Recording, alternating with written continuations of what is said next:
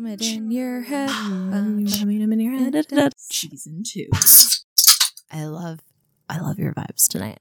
Happy Wednesday, friends, and welcome back to Aquarius Behavior, A Best Friends podcast. I'm your co-host, Morgan. And I'm your co-host, Samantha. We invite you to hang out with us each Wednesday to take in some chaotic storytelling, low-key learning, and high-quality audio. That's the ABPOD promise. And it is the fourth Wednesday of the month, which means it's all Austen, all the time, all the fucking time. All the fucking time, and it's time for book time Nook. for Book Nook. I have... You go first. We're all very excited. This is what happens if you're just tuning in. This is pretty much what happens every Book Nook is like we have just been storing up all of this Jane Austen energy as we've been separately listening to and reading the novels, and we don't talk about it all month. So we're just passing, seeing each other every day pretty much. Yep. Recording our other podcast episodes. And so now it's time.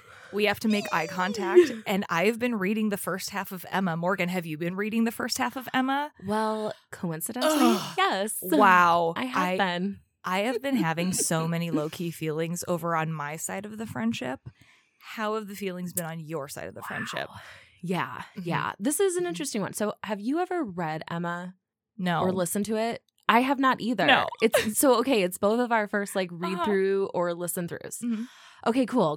That's good to know.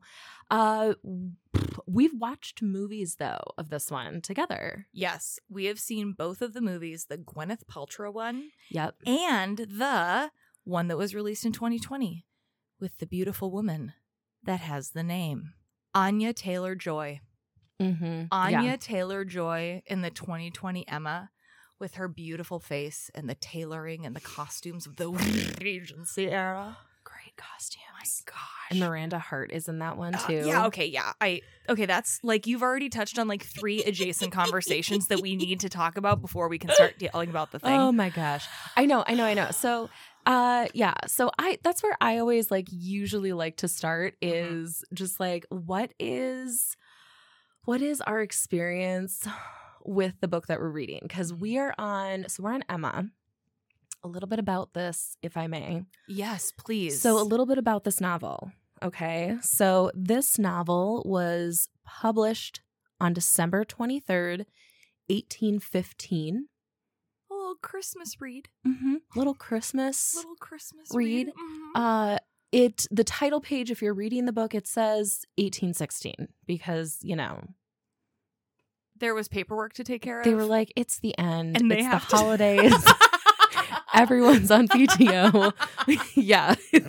You're right, Sam. It was the paperwork. It's the beginning of Q1. We'll just take care of it then. Start strong. We've closed the books for Q4, guys. Correct. It's like, all right, let's get this last one on the roll for the year. Sneaking this one in here. So this was the 4th novel that was published during Jane Austen's lifetime, and it also happened to be the last novel that was published in her lifetime. This was her last one out. Yes. This was her witness of the last. Okay. This was the last one. Such a good book. Yeah. So I was doing a little bit of review, about this novel. What do other people say about it? Mainly, what does Wikipedia have to say? What does Wikipedia have to say? I'm a millennial, and that's my main source of information. Yeah. It's the collective. I'll admit it. And no, but also because we have watched some of these movies, we've collected some research up front on this because we have watched some of the movies. I know I've watched some commentaries to this. And so it's to like these movies. And so it seems pretty like widely regarded as as like Austen's most mature work, right? Because it is the last one that she wrote before she passed. And so it's really like, this is kind of the culmination of all of her writings so far, And so it was interesting going into reading that book for the first time for me and really considering that and seeing like, okay, does it seem that way to me? And I have to say right off the bat, like, I found all of the movies I saw of Emma and all the adaptations quirky and funny, and I enjoyed them. But just, dude, reading this book is a whole different ballgame. It's a whole nother Like, level. the way it starts off, Uh-huh. I just hate Emma because she is just such this incredible character. It's like Austen has created this just like dream imaginary scenario where she's like, what if I just wrote a character, a woman who pretty much had all the benefits of a man at the time. Yeah. Like, she doesn't have to get married. She's Nope. wealthy on her own. Yeah. She's independent. She already takes care of a household. She's 21. She's freaking gorgeous. Yeah. Everyone loves her because she's so fucking charming. Charisma score up the wazoo. What would you do? Yeah. Like, what an interesting, fascinating scenario. What do you get up to? What are you going to get up to in your small town Yes. of that? The church scene in the movie in 2020 is so small, and it just made me burst out laughing. Oh my gosh, Of just being like, yeah, there's maybe 12 to 15 pairs of people or families in the area, and that is your social life. That's it. That's it. And also, it. yeah, and also a character who doesn't want anything more. And this is the first time that I am seeing a character like that in Austen's works. Yes. And so she has written such incredible heroines because they're all just distinct. And they all are telling and showing these different sides of what it was like to be a woman in the early 1800s in England, what that experience was like. But she's shown it from a lot of different perspectives so far. So we've seen women who are wealthier and what that's like. We've seen women who are in more of a dire situation. to Yes. get married off. Mhm. And so all of these different perspectives. And this is the first time we've really seen a character who has nothing to lose. Like, literally, she's Yes. happy. She's content with everything. She's like, yeah, I'm fucking gorgeous. My life is awesome. I'm super popular. Ah, great. What the fuck is that And like? so it's like in the first It's couple amazing. chapters, you're just like, and what is the actual problem here? What are the actual problems that this person's going to deal with? There isn't one. There isn't one. Okay, interesting. Morgan, you know how we've been reading these spiritual AF cards? Yes, I've loved that. Okay, I love that you started talking about Emma because this one, we drew one last time and it talked about Fanny, one of our other heroines in the Austen series. Fanny and Price, Mansfield Park. She was just full of learning who she was and shaking it all off and starting over and doing it to him. Mm-hmm.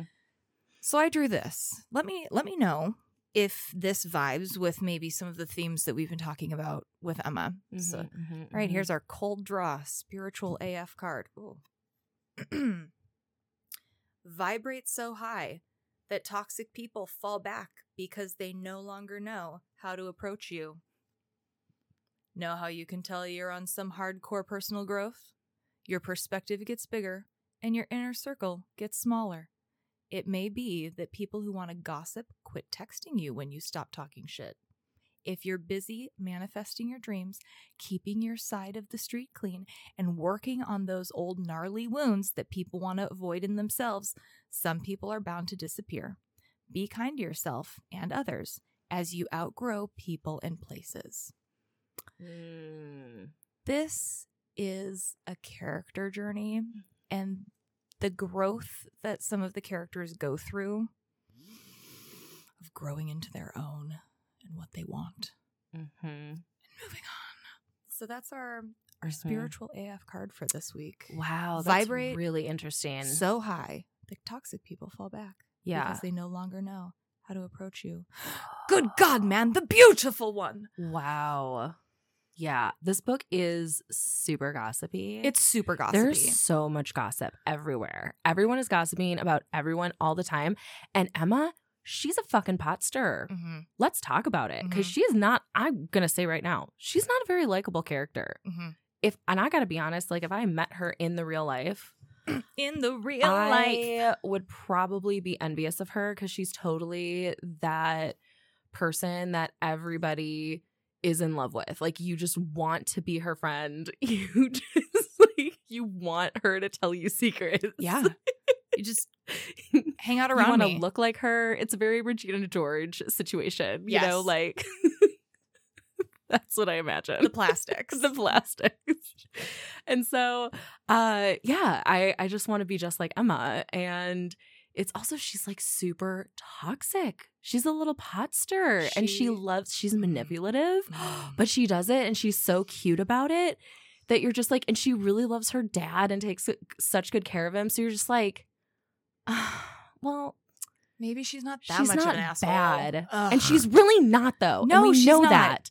She's not actually. It's just she's immature, man. She's a woman in the 1800s. She's immature and she's got to mind her own beeswax. She's got to mind her own beeswax. I will say, so it is going to be impossible for me to completely separate today's conversation from Clueless, the movie, and references about the 90s movie Clueless, because Clueless is a modern adaptation of Emma. That's right. And so if you've ever seen that movie, that is legit. Welcome to a retelling. And so Clueless. all I was doing, like, I'm serious, like, as I was listening to this book, I kept be like, you know, in my bathroom getting ready for the day, or I'd be, you know, cleaning my house, listening to my book. And then all of a sudden I'm fantasizing about Clueless and I'm thinking about scenes and how they would compare to that passage in the book. Elton. And oh my gosh, what a tool. I was listening to it on audiobook and Eric was walking through the kitchen and I said, honey, this is the part where Cher sees that Ty's picture is hanging in Elton's locker, and that's the noise I made. Yes. And then he walked away. And that was the end of that conversation. I specifically got my husband. My husband does not like chick flicks. He cannot relate. And so, or if he does, he's just like, he's like triggered because he's like, I knew people just like that. And it's so annoying. So they're not for him. But I did get him to watch Clueless because Donald Faison is in it as a very young man, playing Dion's boyfriend. And he's a Scrubs fan. Oh he's my a God. big Scrubs fan. Yes, Scrubs is his favorite. And he listens to Donald and Zach Braff's podcast. Like, he loves them. And so I did get him to watch it there. And also by talking it up about, you know, how it is, you know, this modern day adaptation of a classic Jane Austen novel, beloved by generations. And that's right. Stands up to the test of time. So it's like, you know, that's right. It's not just like some money grab, okay? No, there's a reason. It's cult classic. There's storytelling. Oh, it's so there's good. Layers. So anyways, so I may like hop around a little bit because how can you talk about Emma and not also adjacently at the same time talk about Cher Horowitz? Yes. Like, and monster. Tiny backpack. And tiny backpacks, because you've also been into tiny backpacks lately. You bought a tiny backpack and you brought it to my house last week.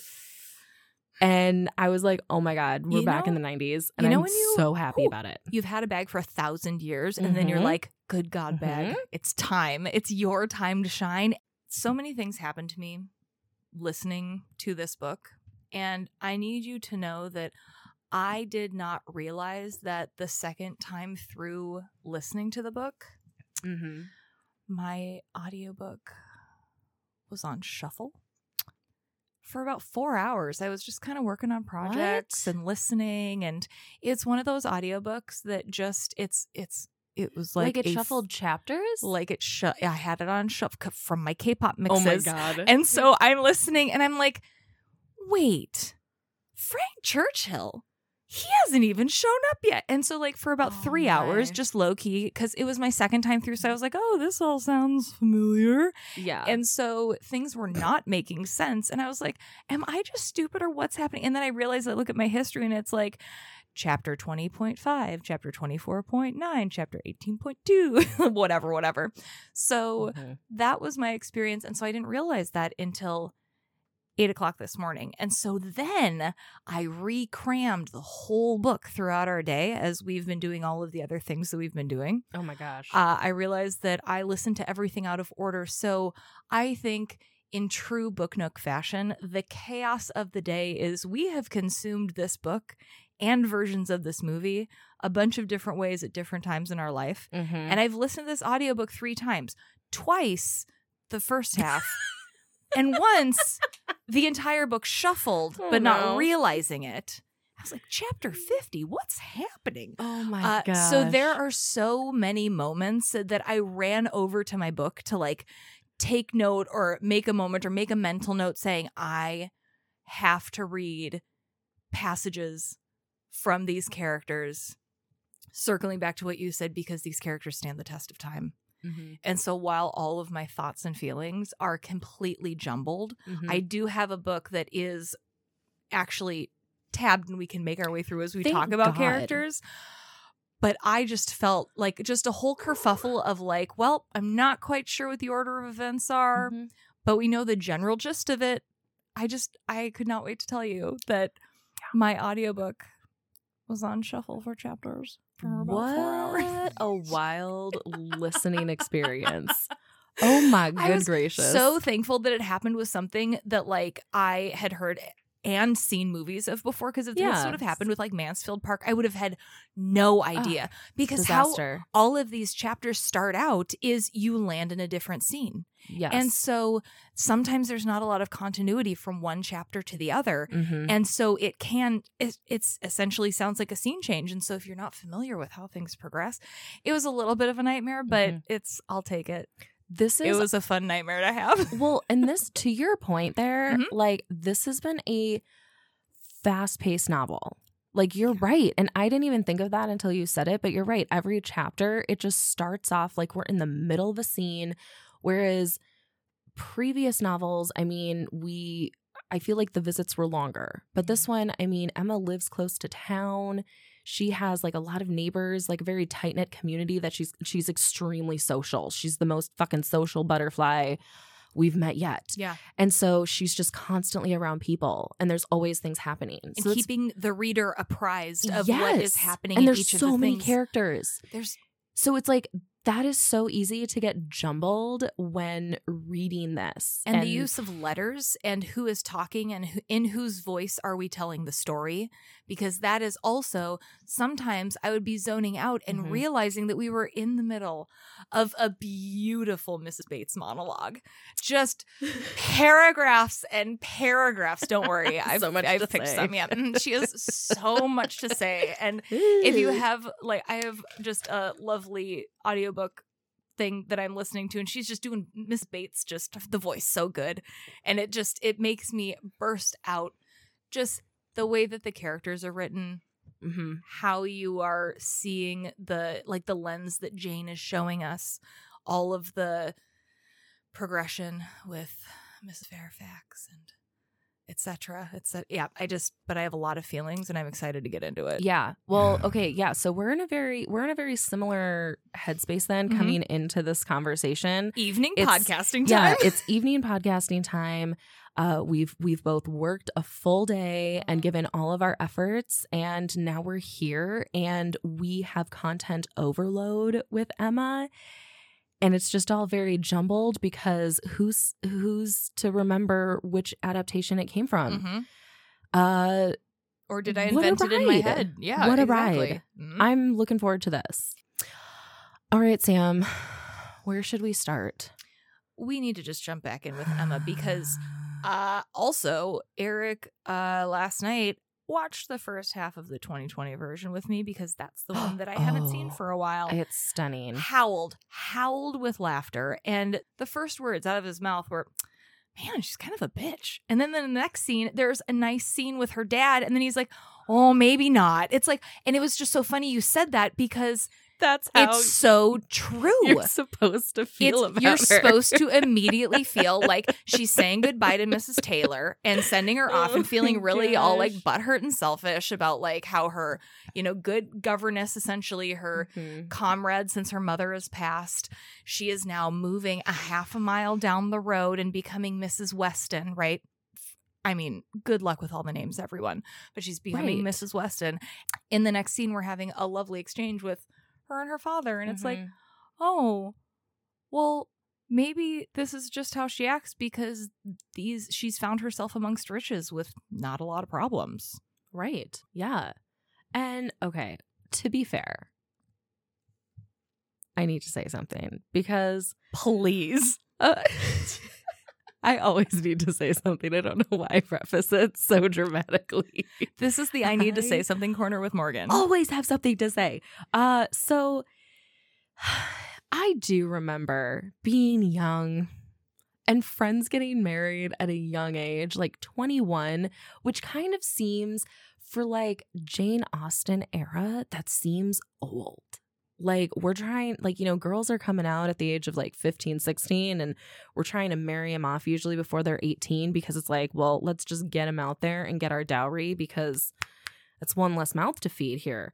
And so it's interesting to have somebody who's 21, but that's still very young in terms of maturity. And so I understand, you know, that just kind of quiet internal mourning, like as a young person when a best friend gets married, because it is very different and it does really change the dynamic. And it's the early 1800s, so it's not like there's that many other distractions. And that's even more different. Like your whole chunk of social life. She lives a half a mile away, but you're going to have to still walk to her house every time you want to go. And she has a husband. So like, you've got to ask to go over there. Mm-hmm. And then they're going to make babies soon. And then there's going to be that. She's going to raise a family. It's just like, it's a whole different thing. She can't just be there all the time to talk to you. But she was really freaking chuffed with herself. And she was. She was chuffed with herself, and we need to talk about it because I totally so chuffed. Need to read this part. So Emma fancies herself a matchmaker. Just like our friend Cher Horowitz. I did not know when I watched Clues for the first time in like 5th grade or whatever that it was based on Emma. When you told me that years later, just years ago, I was like, are you kidding me? That's why it's such a great, because what a ridiculous movie Clueless is. It's a ridiculous movie and I love it so much. Okay. Gosh. Agreed. So Emma is pretty stoked about kind of setting Miss Taylor and Mr. Weston up. And so she says, everybody said that Mr. Weston would never marry again. Oh, dear, no. Mr. Weston, who had been a widower so long and who had seemed so perfectly comfortable without a wife, so constantly occupied either in his business in town or among his friends. Here, always acceptable wherever he went, always cheerful. Mr. Weston need not spend a single evening of the year alone if he did not like it. Oh, no. Mr. Weston certainly would never marry again. Some people even talked of a promise to his wife on her deathbed, and others of the son and the uncle not letting him.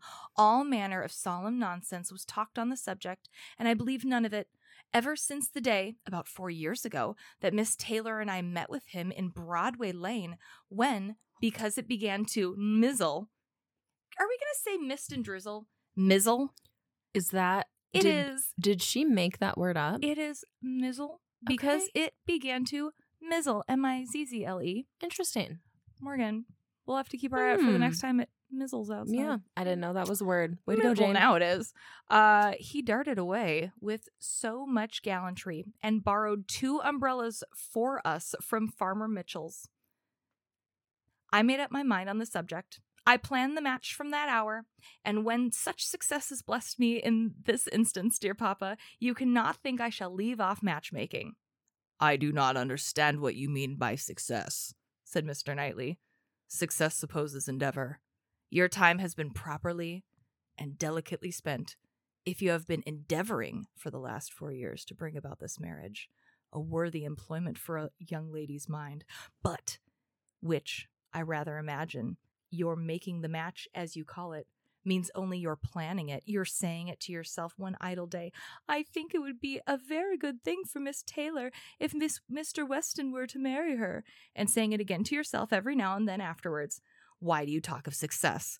Where is your merit? What are you proud of? You made a lucky guess, and that is all that can be said. You guys, have you met Mr. Knightley? Because he is here, and he is holding Emma to some standards. He's just bringing her back to earth because he's so right, though. I mean, audacity to take personal responsibility like that for like curating someone else's feelings. That's not a real thing. No. Emma. Emma. I feel like that's the whole theme of this book. Emma. Girl. Come on. So that's an interesting quote to start off on, because I think that was a really great example of one of the themes of this book, which is privilege. It's just everywhere. Emma is just privilege. Yes. All of it. All the privilege, all Dripping the in time, it. from everywhere.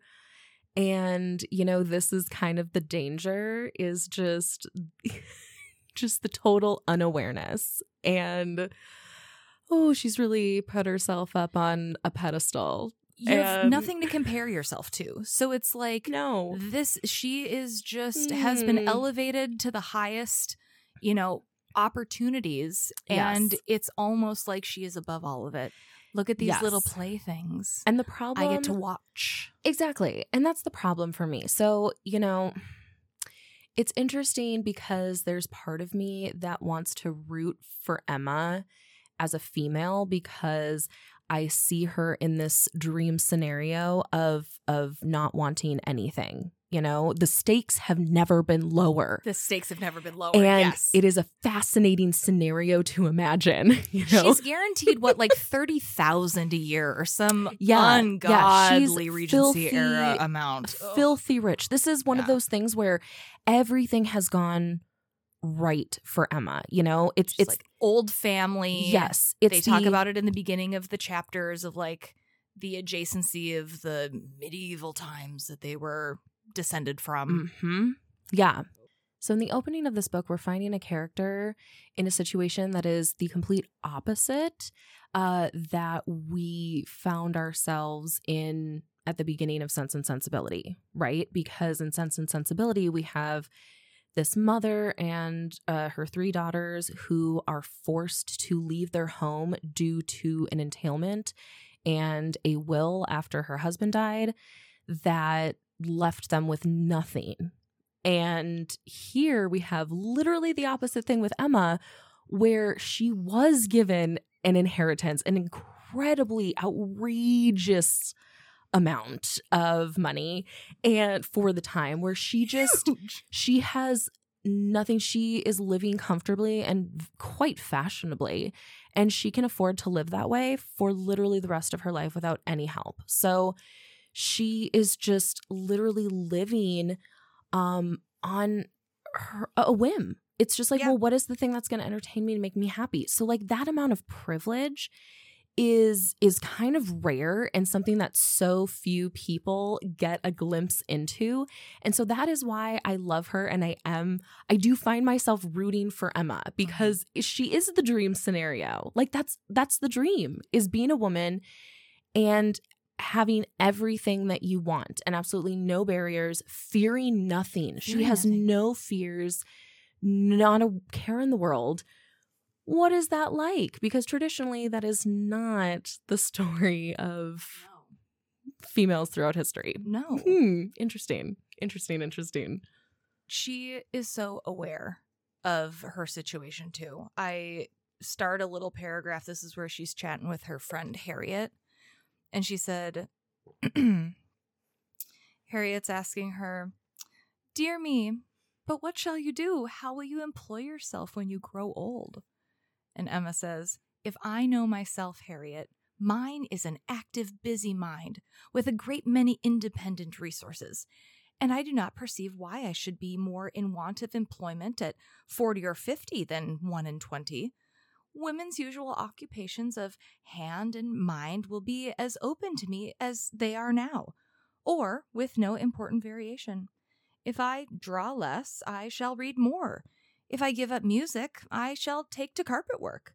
And as for objects of interest, objects for the affections, which is in truth the great point of inferiority, the want of which is really the great evil to be avoided in not marrying, I shall be very well off, with all the children of a sister I love so much to care about.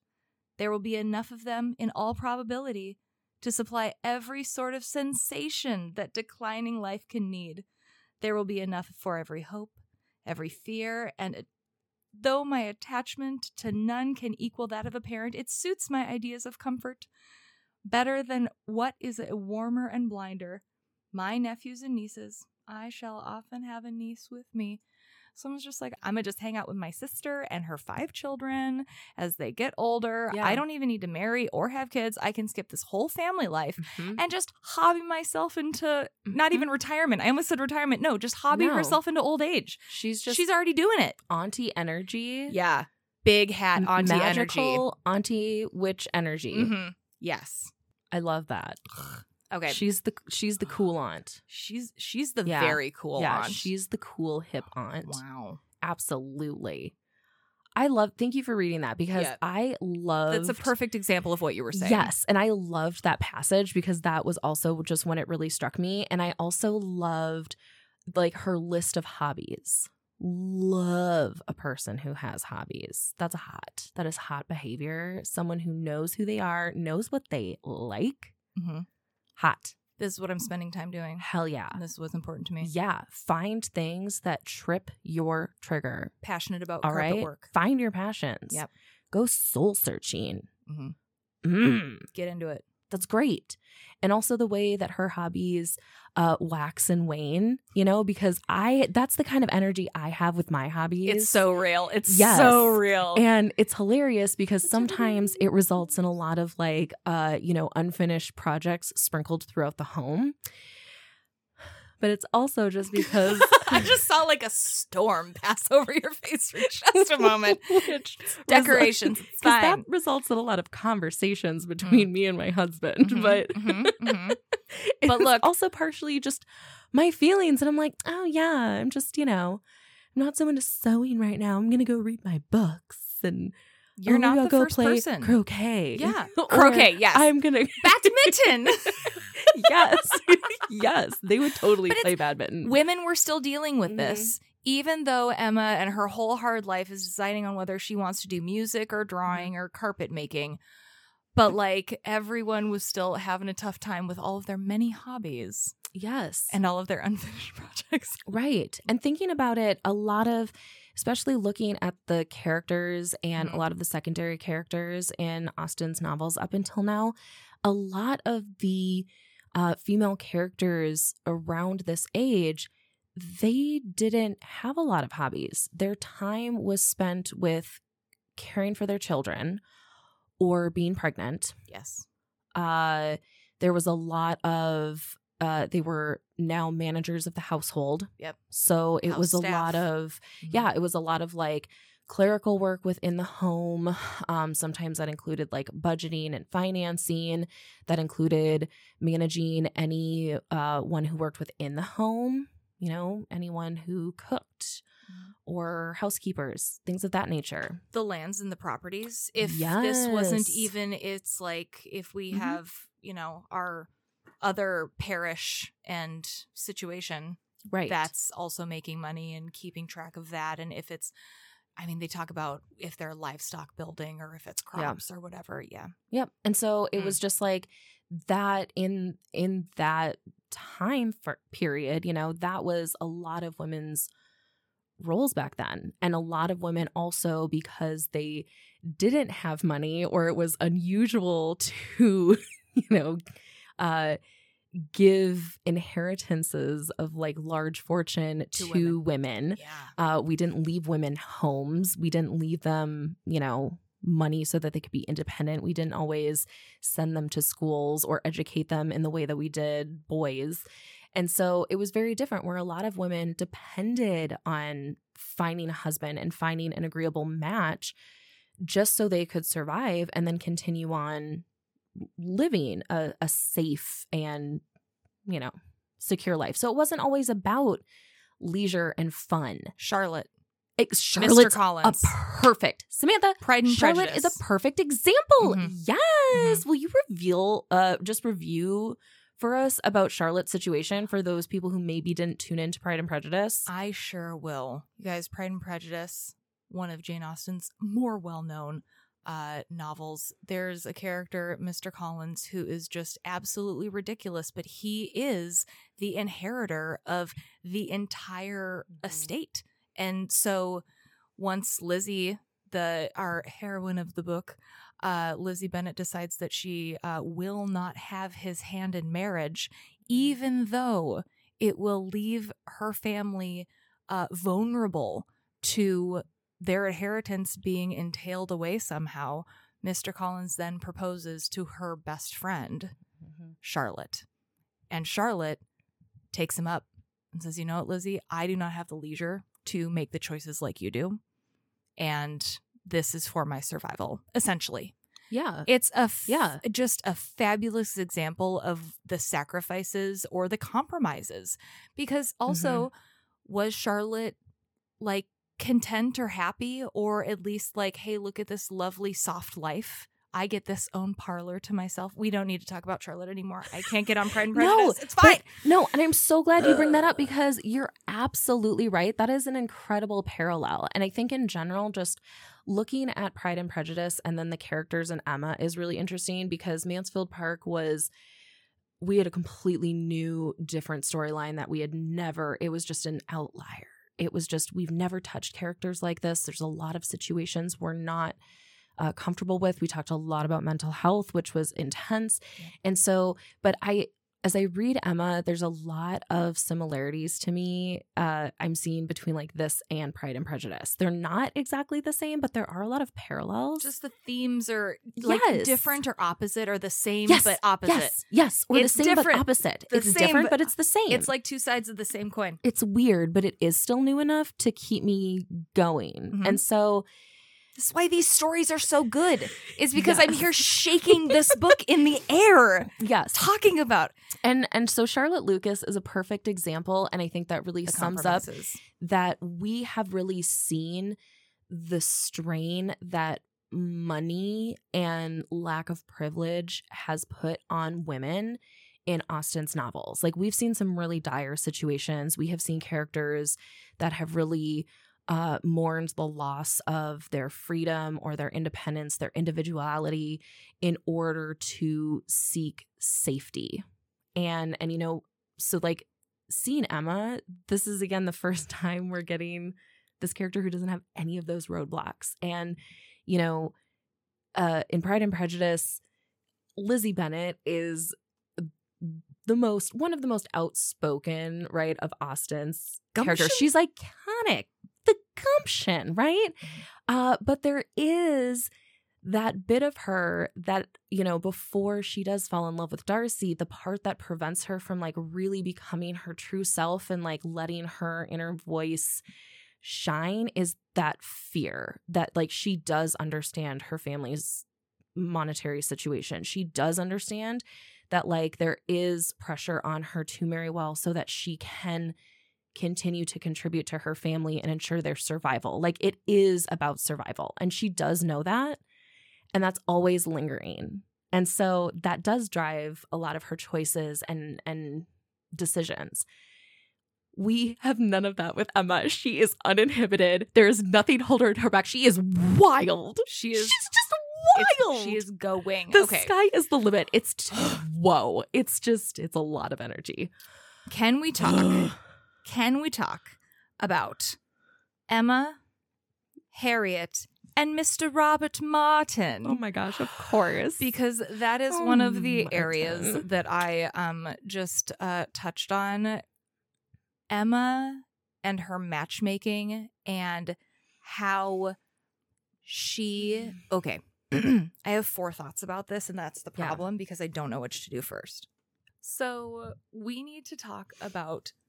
Okay, it's kind of is linking right into what you were saying about how what is your status in society that dictates your prospects. Literally the rest of your life is laid out in front of you because of the variables that you're born into. And in this case, Emma's best friend, the fanciest lady in the land, is friends with essentially an orphan, not an orphan, but no one knows who her dad is, and she's at like Miss Goddard's school for all of the girls who are boarding there. So Harriet is at a boarding school. Mm-hmm. She's like with the local ladies, and she's friends with the fanciest lady in the land. Mm-hmm.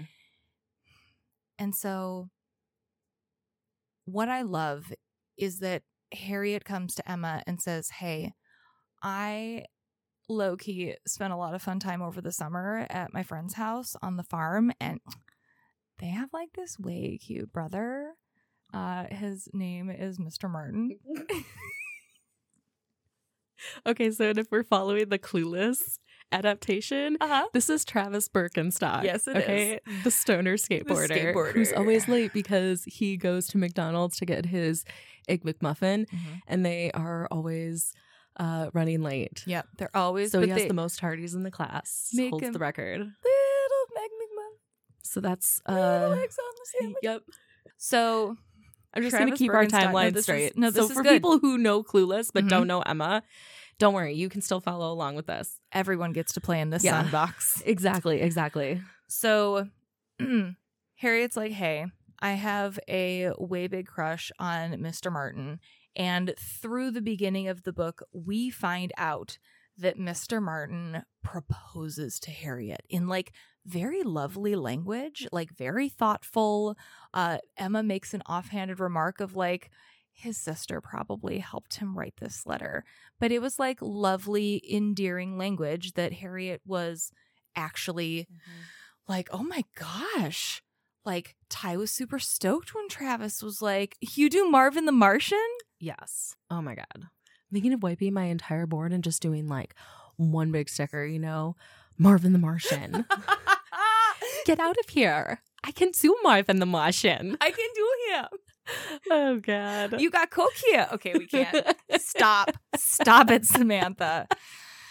Brittany Murphy impressions all day long. So good in that. So good. Okay. Okay, continue. So Harriet then tells Emma, like, Emma, what do you think I should do? Like, what do I do? What do I do? What do I do? And Emma's like, I cannot advise you. It's just not my place to advise you. Ew, but she so wants to. And she's doing it.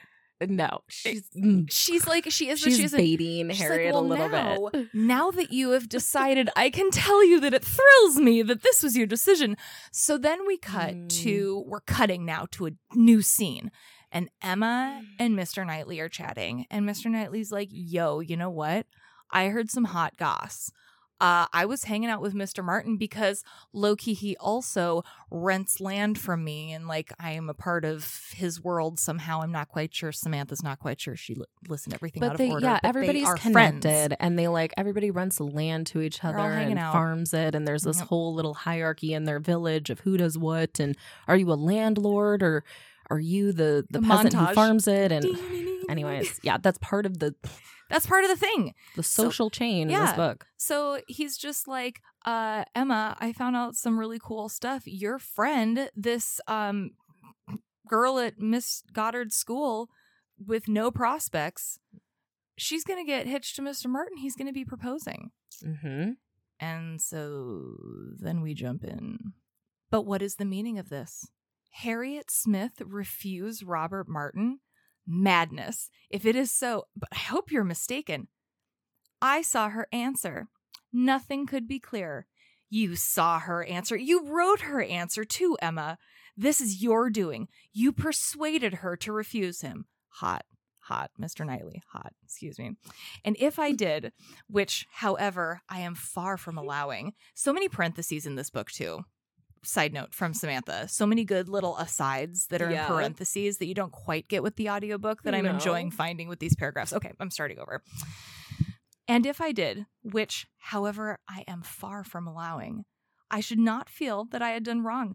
Mr. Martin is a very respectable young man, but I cannot admit him to be Harriet's equal.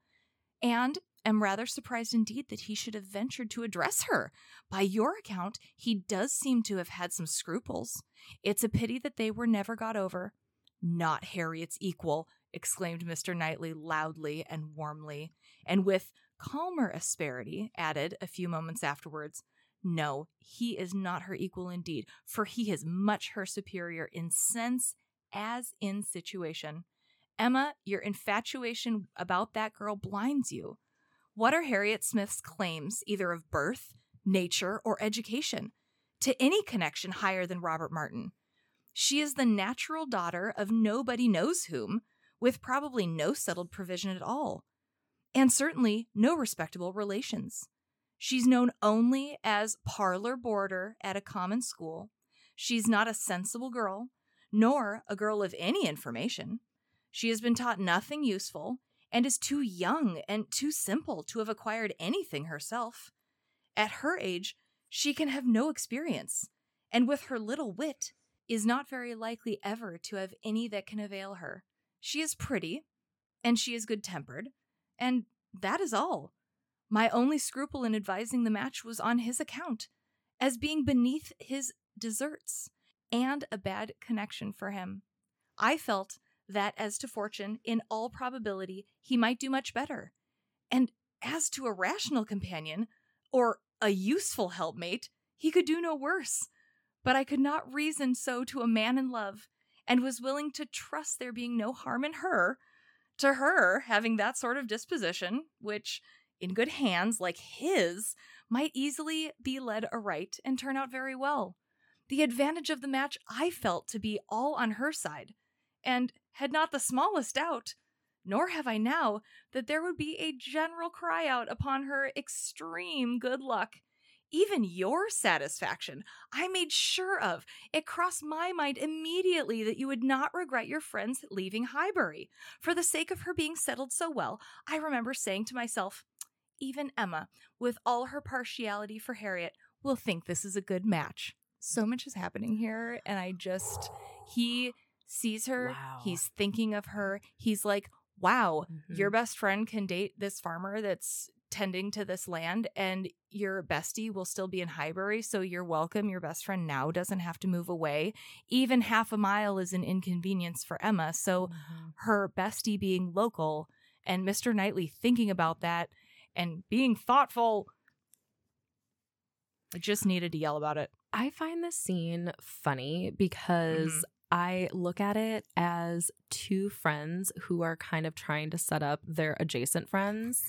Because although Mr. Martin technically works for Mr. Knightley clearly thinks highly of this man. You know, like, this is his employee. He's giving him the best review. Like, and also, I, remember kind of the first time we were introduced to Mr. Martin, and Emma's whole thing was like, oh my God, he's so boring. Like, he's never going to pay attention to you. He's so just normal. Always, the only thing that he reads is like, the weather reports, and he likes to read all of like, Farmer's Almanac or whatever. It was like, he just keeps track of finances, and he's just like, really fiscally conservative. And I'm reading that like, that's hot. Whoa, fucking hot. Like, wow. Other half of the brain. That is husband material. That is prime partner material. He already got his whole setup. Grade A. Yep. So that's the sexiest thing ever. And Emma is just like, that's not, I don't know. She sees that's not no glamorous advantage enough. Yeah. Like, I don't know. But who is she to make decisions for her friend and tell her friend what to want? Well, obviously, Morgan, she didn't tell her. She just congratulated her heartily once the decision was made. That's not true. She was manipulative and influenced her. Maybe she didn't say it with her words, but her body language and her influence over Harriet is very clear. There's some gaslamping going on. There's some here. gas lamping. I'm calling gaslamping right now, buzzing in. Yeah. Okay. Buzzing with the gas lamp. Interesting. Wow. And so this quarrel, back to why this scene is cute though. So the scene is cute because, Knightley and Emma get into it a little bit, and they're just snipping at each other. Yeah, Emma's very used to getting her way and people just like being charmed by her and just listening to whatever she says and going along with it and getting her way. And Knightley just stands up to her and is like, seems accosted that, this would happen to someone, to a fellow gentleman that he esteems so much and like kind of a buddy of his.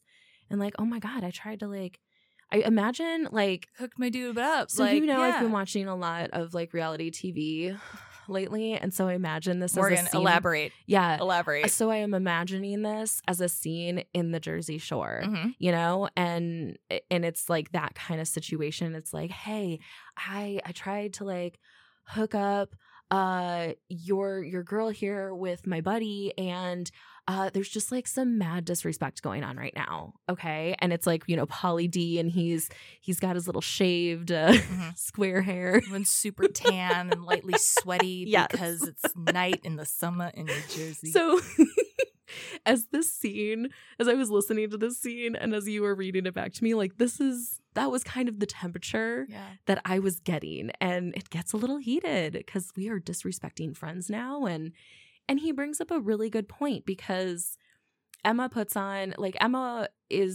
she seems like the epitome of a feminist. You know, she's all about, you know, and there's a lot of talk about gender roles and like female empowerment in this book.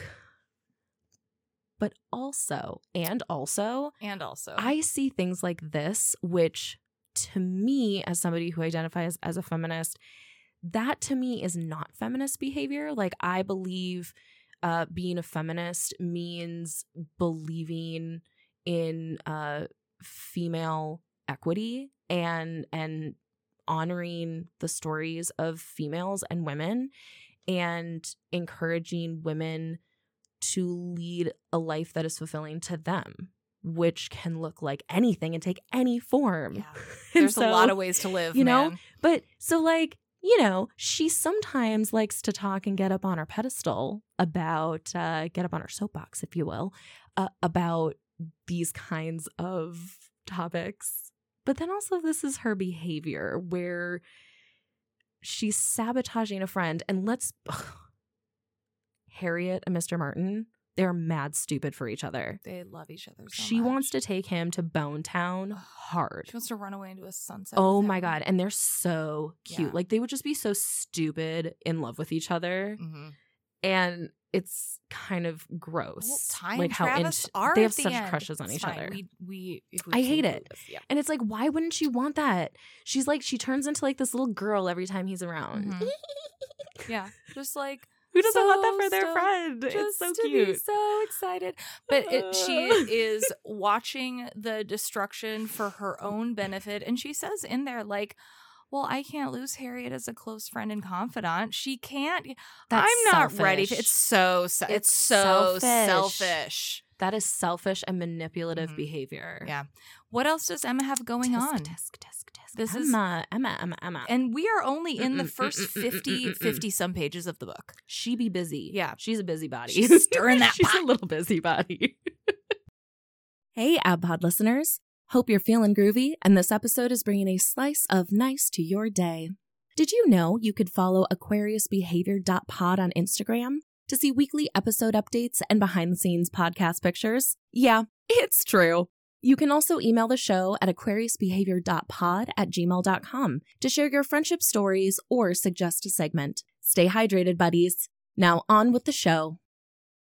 Well, I also got to say that I noticed we have another silly vicar, which is personally one of my favorite characters or themes amongst Jane Austen novels. Is there's always some sort of silly vicar, and they're always silly, quirky.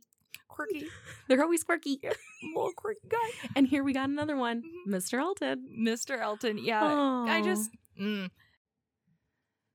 Elton comes in the scene hot, and he is, what is he? So he's the clergy guy. He's confident is what he is. Yeah, well, yes, he's very confident. So they're always confident.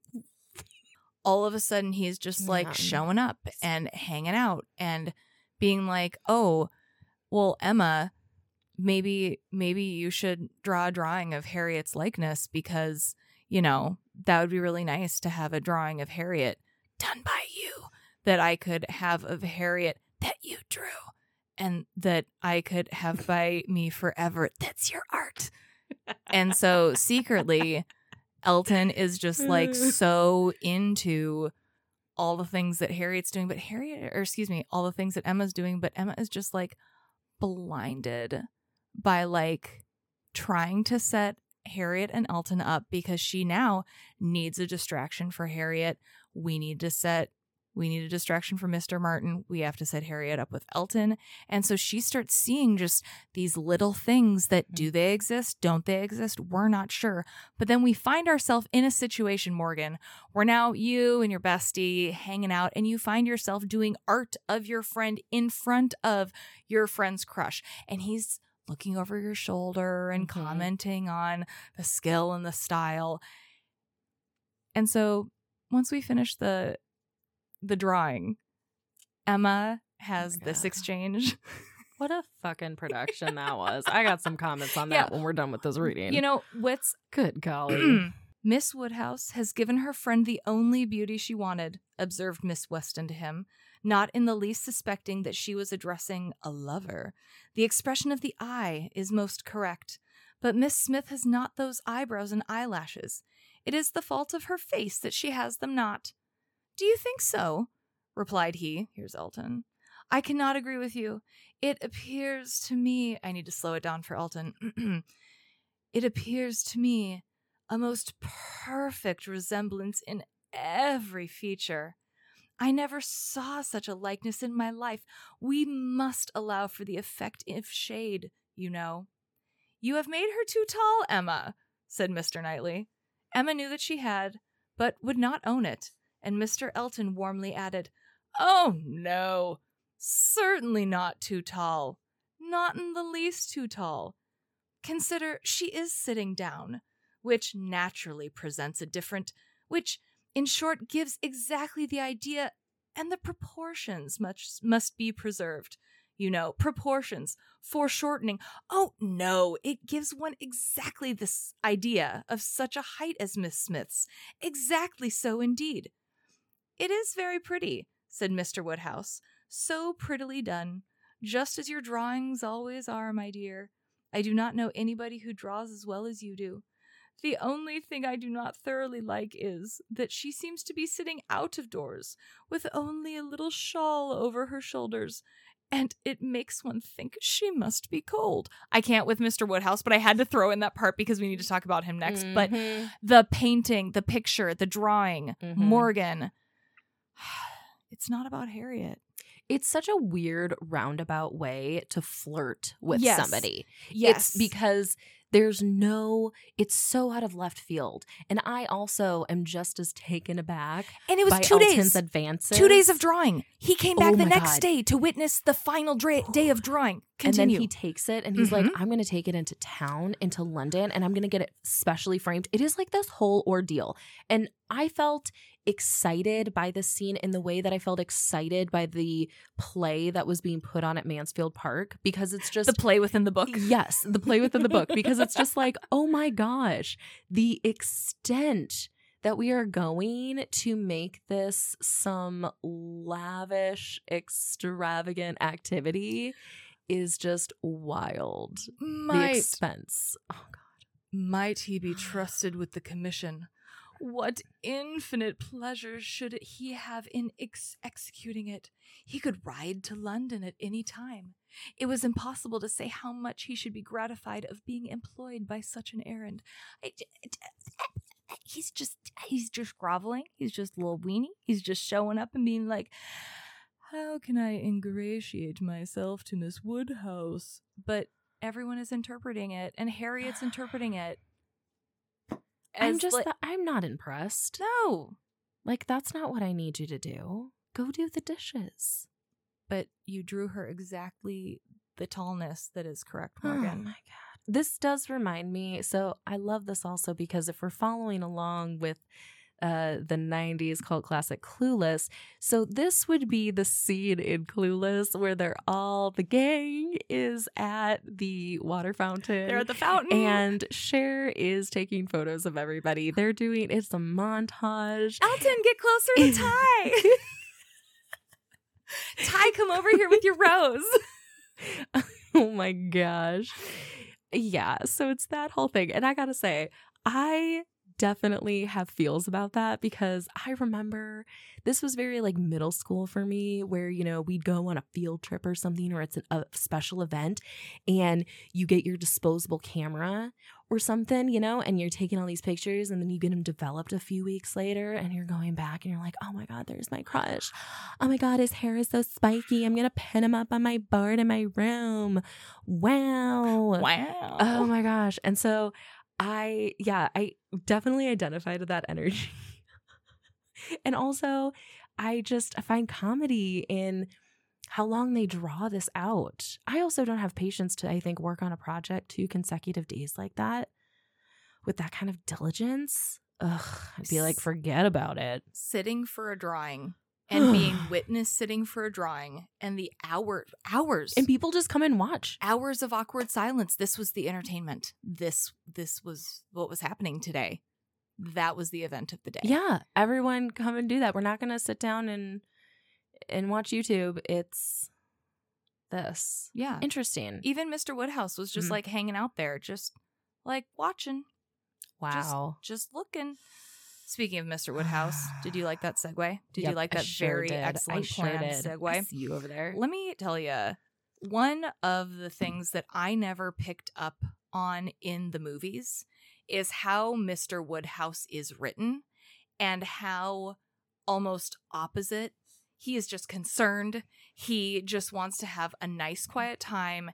If it's too hot or too cold, if there's too much weather happening outside, if he's just concerned for everyone else. There was a whole thing about the wedding cake for a while of like, people are just walking around with this cake and no one should maybe eat all the cake. Dear God, the snow. Dear God, the snow. Everyone, it's snowing and now we need to freak. Okay. He's a hypochondriac. He's a hypochondriac. He's a little drama. Let me grab a little dollop of Mr. Woodhouse God, I love him. for all of us. Okay.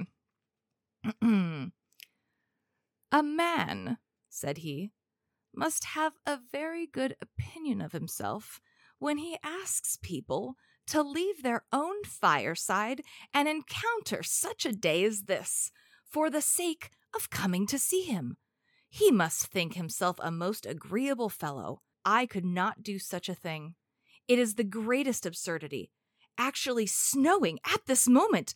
The folly of not allowing people to be comfortable at home, and the folly of people not staying comfortably at home when they can. If we were obliged to go out such an evening as this, by any call of duty or business, what a hardship we should deem it. And here are we, probably with rather thinner clothing than usual, setting forward voluntarily, without excuse, in defiance of the voice of nature, which tells man, in everything given to his view or his feelings, to stay at home himself and keep all under shelter that he can. Mm-hmm. Here are we setting forward to spend 5 dull hours in another man's house with nothing to say or to hear that was not said or heard yesterday and may not be said or heard again tomorrow. Going in dismal weather to return probably in worse, 4 horses and 4 servants taken out for nothing but to convey 5 idle, shivering creatures into colder rooms and worse company than they might have had at home. Mr. Woodhouse, for the Hobbit win, let's talk about Home Hobbit. Yes. Home Hobbit. A little indoor kitten. Oh, I was living for his needs. Mm-hmm. There's a draft, Morgan. We have to shield from the draft in the 2020 version. Oh Mr. gosh. Woodhouse, they just successively Bill put Nighy. Oh my God. more and more screens to block the draft. Yes. Bill Because Nighy. he kept feeling it in different places. There's a draft. You know, he's particular. He knows what he wants. That's right. And he has the means to give himself exactly what he wants. And Emma has lived with this father who has all of the comforts that he needs for his hypochondriac life. And Emma fucking adores him. She does. indulges his every little whim. And she's so sweet to him. Oh my God. Her conversations are so like acknowledging and like, sincere. yeah, Dad, like, Yeah, like she doesn't talk down to him at all. Like she, you know, is very authentic with her father. And, you know, he encourages her. The whole fact, too, having a father who is, like, encouraging her to not get married and is like, that's a terrible idea. You should never leave. It's also unusual because stay home with me, Emma. Yeah, because women usually, like daughters usually couldn't inherit family fortunes.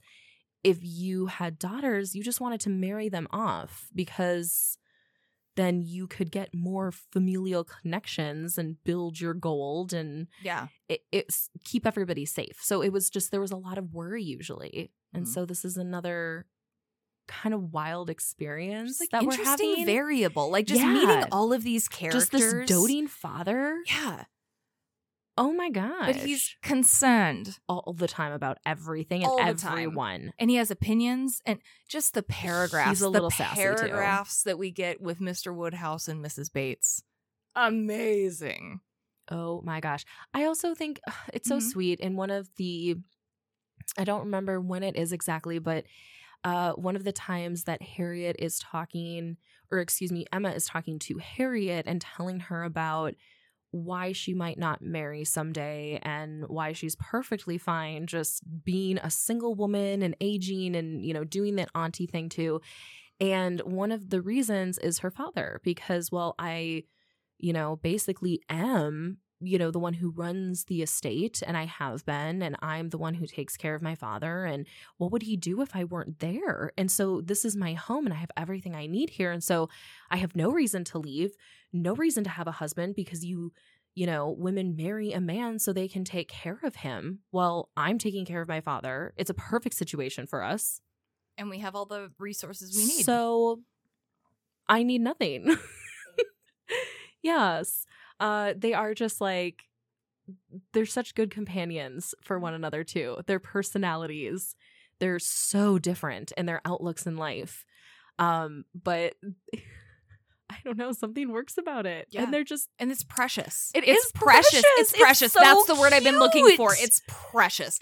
They're both precious. They're both adorable, flawed humans, and they're just precious together. And it's a father-daughter relationship that we haven't explored in Austen as well. No. We, you know, different with Mr. Bennet, and I mean, Fanny didn't have a dad, but just all of the things. And now we have this father who's like, I'm very concerned, but I need you close to me, Emma.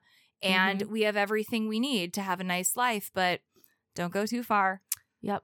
And I think like that definitely, I think part of that also definitely comes from like the trauma of losing her mom. Yeah. You know, because her mom passed away suddenly. I think it was from a cold, like, or, you know, it was something involving the cold and she got sick or something. And that was when Emma was 12. And so it definitely seems like he was kind of always like this, but it went to a new level after her mom passed away. And that's a trauma that they share. And so she definitely indulges him and also doesn't gaslight him when he's concerned. It's not, oh my goodness, you silly father, you're fine. She acts compassionately towards his anxieties. And that is what I find so pure about their relationship and just the most precious ever. And you can see that, and that's where like with the relationship with her father, I see that Emma isn't just this shallow Monet, if you will, where it's really, really cute from far away, but close up, it's just a mess. Just a mess. Well, it's like Cher making her dad drink the orange juice. It's like, Dad, you have to take care of yourself. I do actually care about you. And yeah, it's... She is like, there are parts of her that are truly genuinely caring and lovely and loving. Yeah. And so it's just like, come on, girl. Can you put 2 and 2 together and realize that you don't treat your girlfriends that way? Yeah. Okay. You got to treat them more like this and appreciate them and help to foster the person they want to be. And like, don't try to change them or, you know, just come on. Yeah. Get it together. Get it together, Emma.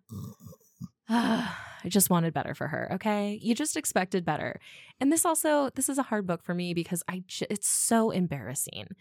This is such a fucking embarrassing. Levels. It's just so much of Emma just like putting her foot in her mouth. Yes. And I literally cringe every time. Yeah. Because one of the greatest fears that I have, and I think a lot of people have, is just you know, rejection And this book, social rejection, like the stakes have never been lower, but also they start creeping up and getting higher. They start creeping up and getting higher, and Emma realizes just maybe what she's done when she's leaving the dinner with all of everyone, her sister and her dad, and Elton is there, and he's been drinking, and then all of a sudden they end up in the same carriage together, and this is after they've been doing painting and hanging out, and he's gone and gotten the drawing framed. Worst flirting ever. Worst flirting ever. How inappropriate was it that they ended up in the same carriage together in that scene? Because that's also a lens I want to look at this through. Because is it because he's a clergy dude? It's just not as big of a deal, even though. But okay, so interesting. Here's the part where we find out, Emma, you dumb, beautiful woman. Elton has been in love with you this whole time. Let's find out. Worst. This is where they're getting in the carriages. Isabella stepped in after her father. John Knightley, forgetting that he did not belong to their party, stepped in after his wife, very naturally, so that Emma found, on being escorted and followed into the second carriage by Mr. Elton, that the door was to be lawfully shut on them and that they were to have a tete-a-tete drive. It would not have been the awkwardness of a moment. It would have been rather a pleasure, previous to the suspicions of this very day, because now she's suspicious, that she could have talked to him of Harriet. But the 3/4 of a mile would have seemed but one. Now, she would rather it not have happened. She believed he had been drinking too much of Mr. Weston's good wine, and felt sure that he would want to be talking nonsense. To restrain him as much as might be by her own manners, she was immediately preparing to speak with exquisite calmness and gravity of the weather and the night. But scarcely had she begun, scarcely had they passed the sweep gate and joined the other carriage, than she found her subject cut up, her hand seized, her attention demanded, and Mr. Elton actually making violent love to her, availing himself of the precious opportunity, declaring sentiments which must be already well known, hoping, fearing, adoring, ready to die if she refused him, but flattering himself that his ardent attachment and unequaled love and unexampled passion could not fail of having some effect, and in short, very much resolved on being seriously accepted as soon as possible. It really was so, without scruple, without apology, without much apparent indifference, Mr. Elton, the lover of Harriet, was professing himself her lover. She tried to stop him, but vainly. He would go on and say it all, angry as she was. The thought of the moment made her resolve to restrain herself when she did speak. She felt that half this folly may be drunkenness, and therefore could hope that it might belong only to the passing hour. Don't you remember feeling that? Like, well, maybe this can just be an isolated incident. But no. Gross. This is gross. I hate this. Gross.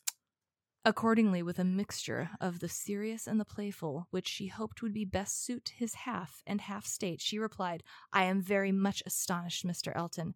This, to me, you forget yourself. You take me for my friend. Morgan, you take me for my friend. You think that I'm Harriet, but I'm Emma. Any message to Miss Smith, I shall be happy to deliver, but no more of this to me, if you please.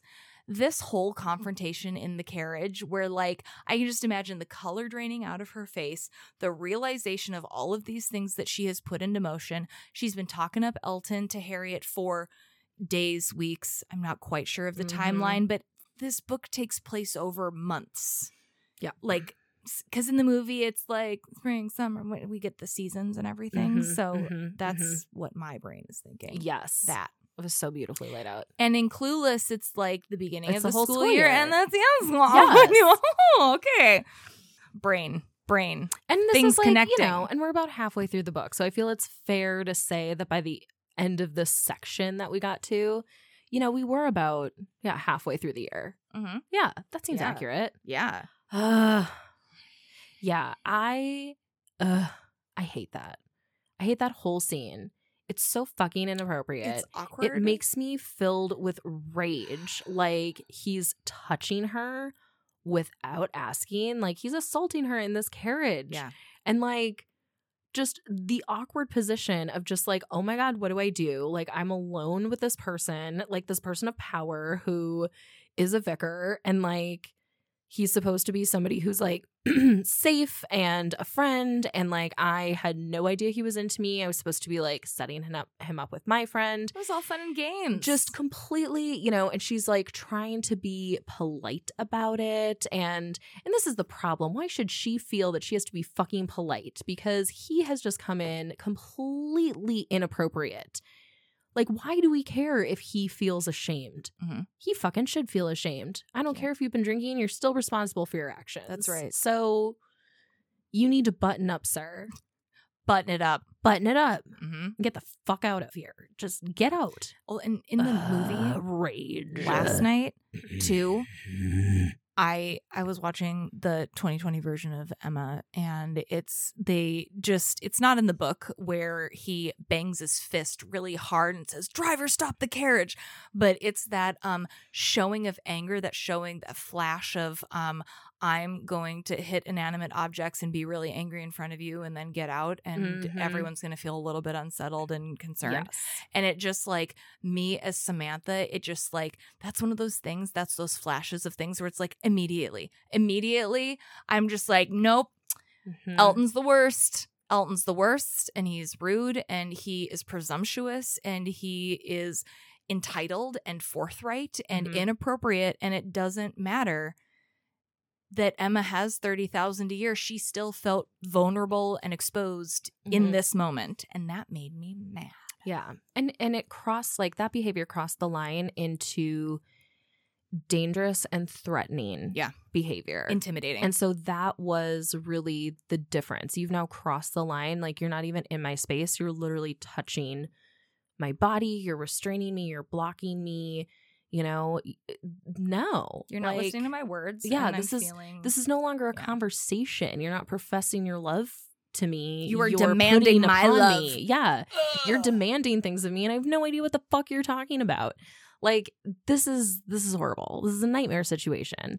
And this is also like, it's startling because this is just also like the most violent scene that I'm recalling in Jane Austen's books up until this point. Like, we've heard rumors, we've read letters of like stories of things that have happened to characters and scandals. But this was a scary scene. Like, we're there in the coach with Emma. This is a really serious situation. Like, I felt that loneliness. I felt that fear. So this again, I think, points out where just, yeah, Emma is like a more mature novel for Jane Austen. Like, we're not only alluding to some, you know, cultural issues. She's like, Jane's just coming right out and painting the picture and being like, this is an issue. You feel it in the moment. Yeah. And then Emma, after this, she has a whole conversation with herself about like, how did she misread the whole situation? She starts gaslighting herself, doubting herself, and just blaming herself. There's all like, sorts this was of layers. her fault. This behavior, she brought it on. Yep. It's heartbreaking. Oh, baby. And so this is the part where Elton tells Cher to get out of the car by the gas station. This is, which is always a scary downer part. That made me feel unsafe in that movie, which is the point. Yep. Which is the point. It's an unsafe situation and it's wrong. Yep. So that was a character growth moment for Emma that just really, I feel like, is an important part of this storyline, because not only does she realize that there are consequences to meddling in other. I think that Elton would have come on to Emma even if she would have just been existing without putting herself in proximity with Harriet and whatever. But she has this moment where she was like, I can't believe this is how I acted in front of him. I was so busy trying to get him and Harriet hooked up that I was just not aware of the vibes that I was putting off. That then she starts blaming herself of like, ooh, levels and layers. Yeah. And Emma does a little bit of personal growing up and realizing that day of like, ooh, and then pretty soon after that, Elton dips out of the book. He's like, bye, I'm gonna go and fall in love for a little bit and then he'll be back. Yeah. I hope he was fucking embarrassed. Yeah. It says he leaves towns embarrassed and feeling like shit. Good. Yeah. Because he is shit. Yeah, he is shit. That was shit behavior. No. I don't forgive that kind of shit easily. Nope. Get out of here. Get out of this Get out book. of here. Get out of the book. Get out of the book and never come back. Never come back. Wow. Yeah, that like really took a turn. And we were having just so much fun. We were drawing and painting and Mr. Knightley was being nice and attractive. Yeah, we were feeling super powerful. And now that's being tested. Now I'm uncomfortable. Emma. Some feelings. It's different feelings though than I'm used to feeling in Jane Austen books. I'm not being romanced a lot in this book. I gotta say that. Like, I'm not having as many, like, hot pants moments. You're not the main character noticing the hot character doing hot things. Like, you are distracted by distractions of her choosing. I'm just like, I'm having fun, but it's just like, I'm not involved in all of the secondary characters. They're typical secondary characters. She's where the they're a little master. kooky, you know, like no one's like sexy and not like Pride and Prejudice where just like everything is fucking flirty and sexy and you're like, get out of here. Like, whoa. I'm just sitting here rolling my eyes. Ooh, I just got flushed. Me. It's not like that, but it's hard for me to, I haven't quite put my finger on it yet, but I'm just feeling some different new feelings with this book. It's different relationships than I'm used to seeing in Austen books. I agree. Different romances. Yeah. And so Jane's like, I'm going to put these different variables in my book. And then, Morgan, you know the reason why you're having a nice time? You know why you're having a nice time? Because the stakes have never been lower. Because the stakes have never been lower. And we have characters like Mrs. Bates who just show up for a nice little monologue every once in a while to share a full stream of consciousness about whatever may or may not be happening. Do you think like do you think that just like she doesn't get to talk a lot in her daily life and so she gets somebody to listen to her and then she just spills it all and she just can't stop? Yes, because she lives with her mother who can't hear. And she's lovely, so fucking sweet and kind, and everyone thinks so. Mrs. Bates and her mother are on the poorer side. I don't know where in the scale, but they don't have a lot. No. And she never married.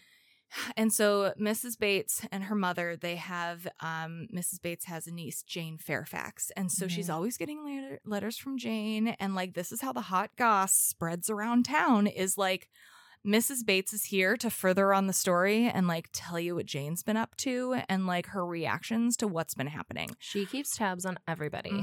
So we have like these very high frequency moments of like concern and what have you. But then literally on the next page, and why my audiobook was just such a different listening experience is because then we would just have Miss Bates rambling about something. And I was like, well, this sounds just about right.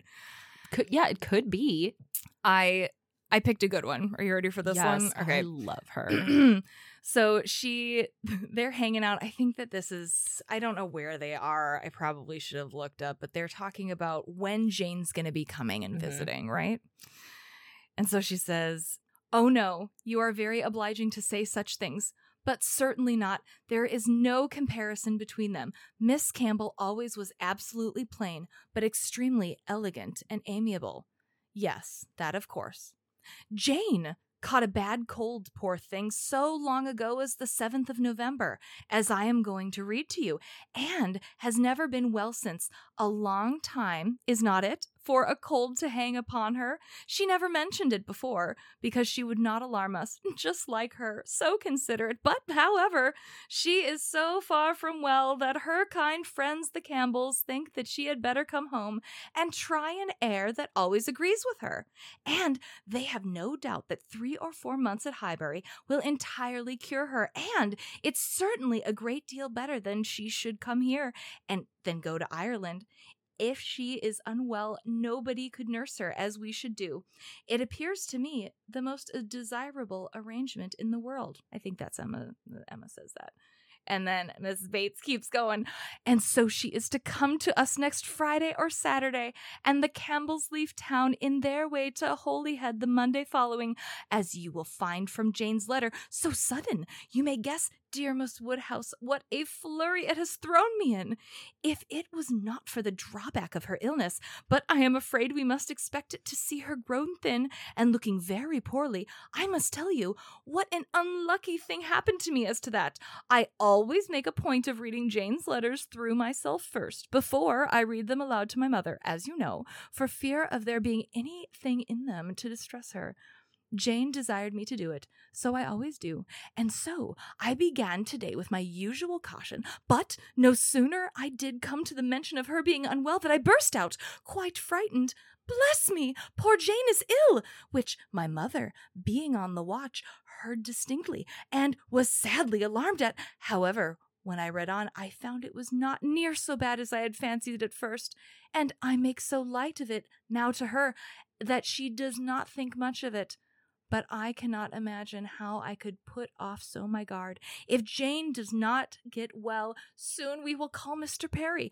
The expense shall not be thought of, and though he is so liberal and so fond of Jane that I dare say he would not mean to charge anything for the attendance, we could not suffer it to be so, you know. He has a wife and a family to maintain, and is not to be giving away his time. Well, now I have just given you a hint of what Jane writes about. We will turn to her letter, and I am sure she tells her own story a great deal better than I can tell her. So this is the preamble to her reading the letter to Emma Woodhouse. You read that so well. I spaced off 3 times. That makes me so happy because God. I was totally channeling my Bates. Miranda energy. Yes. Oh my gosh. I Miranda love Hart as Ms. Bates is iconic. my favorite thing. It's so good. It's my favorite thing. Oh my God, I love Sidestep. her. We need to put a pin in this, but if y'all have access to Miranda on BritBox or however you get your British TV shows, Yeah, Miranda, lovely, lovely, lovely, lovely. And that actress plays Mrs. Bates in the 2020 version of Emma, and it is outstanding. It is iconic, and I had not seen Miranda before I saw the first time this movie. Yes. And so now that I've seen Miranda and now she's in this role, it is just, I can tell how much freaking fun she's having. You can just see how she is adding to all of the things, and it's just going to be all connected, and we're going to get back to what we were talking about, but we just need to fit it all. I really identify with her. It's like, how much can we fit in to one breath so that everyone has all of the information that they need to be successful? Yeah, it's like I imagine the whole the actual live real-time experience of her getting this letter from Jane Fairfax and opening it and reading it and then reading it to her mother and all of these feelings. I estimate that is probably in total 5 minutes in like real time, but she manages to make a 17-minute story out of it. Yes. Which is incredible. Her, just the level of detail she uses, her imagination, her just desire to entertain people and to also fit in, because like, you know, that is such a fear for other people. Like, Emma has no idea what it's like to be afraid not to fit in.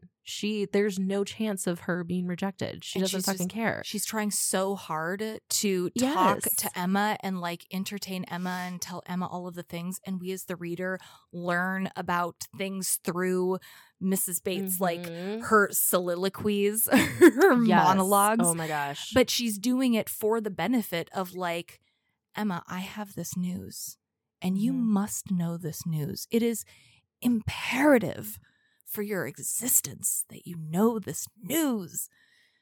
And like, just bless her. She wants to be a good friend. She is a good friend. She is a good friend. Yes. Yeah. Miss Bates is a lovely friend. Mm-hmm. And I just adore, again, Miranda Hurt playing Miss Bates. Iconic. It's incredible. Everyone stop what you're doing. We'll wait. She just does such a beautiful job. Amazing.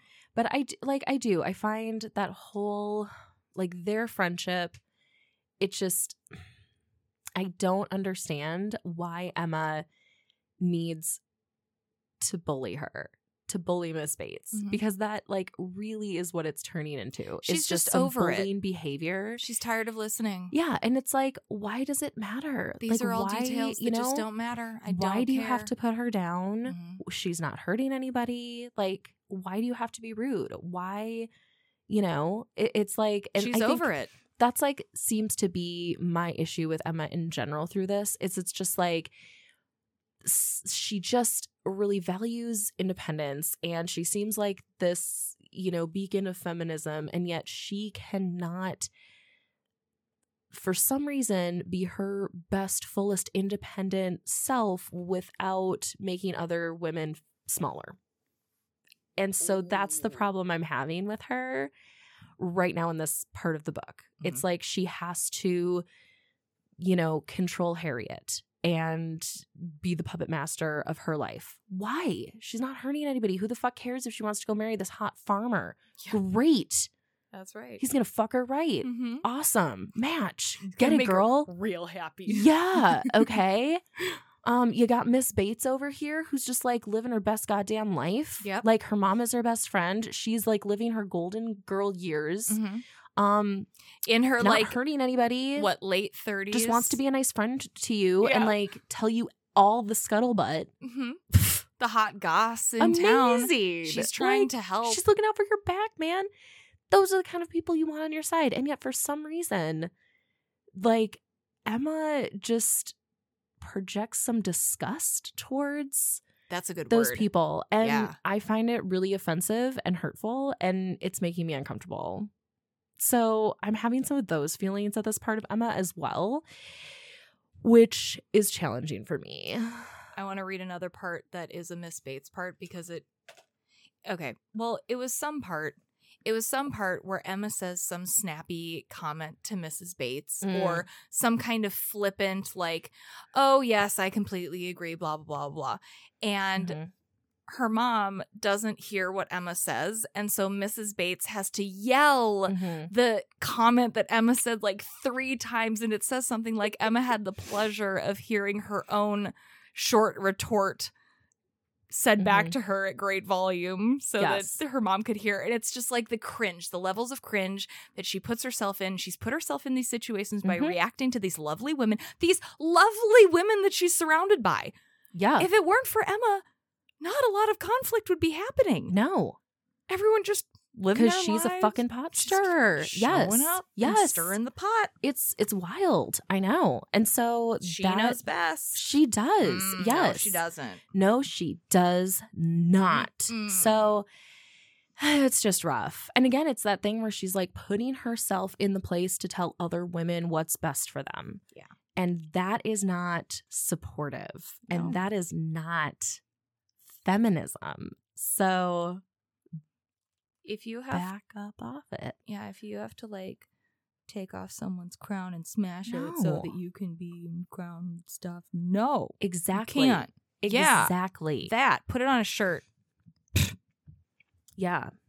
Exactly. Feeling very hurt right now. I didn't know that I was going to feel so hurt about Emma's choices, and what her relationship with other women are in this book. And it's just disappointing because she's talking shit about Jane Fairfax. She's comparing herself to Jane Fairfax. Oh my gosh, the mysterious Jane Fairfax.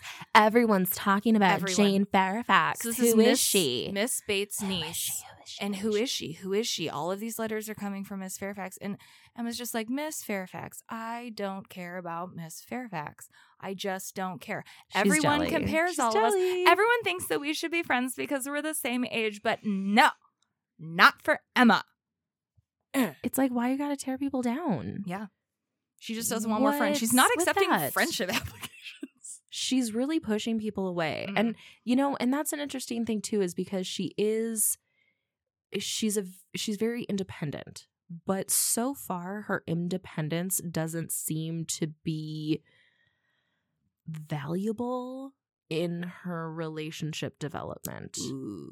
And so it seems to be kind of hurting that, because she doesn't really know how to play nicely with people. Mm-hmm. Like, her independence is so extreme where she doesn't seem to know how to build genuine relationships with people, and how to rely on people, and how to actually like give and have a balance. It's just like her relationships, like the power balance is way off. She's superior in every single one. She has to make herself superior. Yes, it is. It's like her relationships are about domination, and I need to feel like I'm helping you. I have to feel like I'm contributing, and like that's what it's about. And then it becomes a selfish endeavor. Yes. And it's like, well, you need to have this kind of relationship because I want to tell people that I set you up with this person. Yeah, everything just is about her and turns out to be selfish, and like her good deeds are masked. This is all the fun that she gets to have until the next thing happens. So she's like, well, I'm going to be entertained by this. She doesn't see herself shooting herself in the foot with Elton.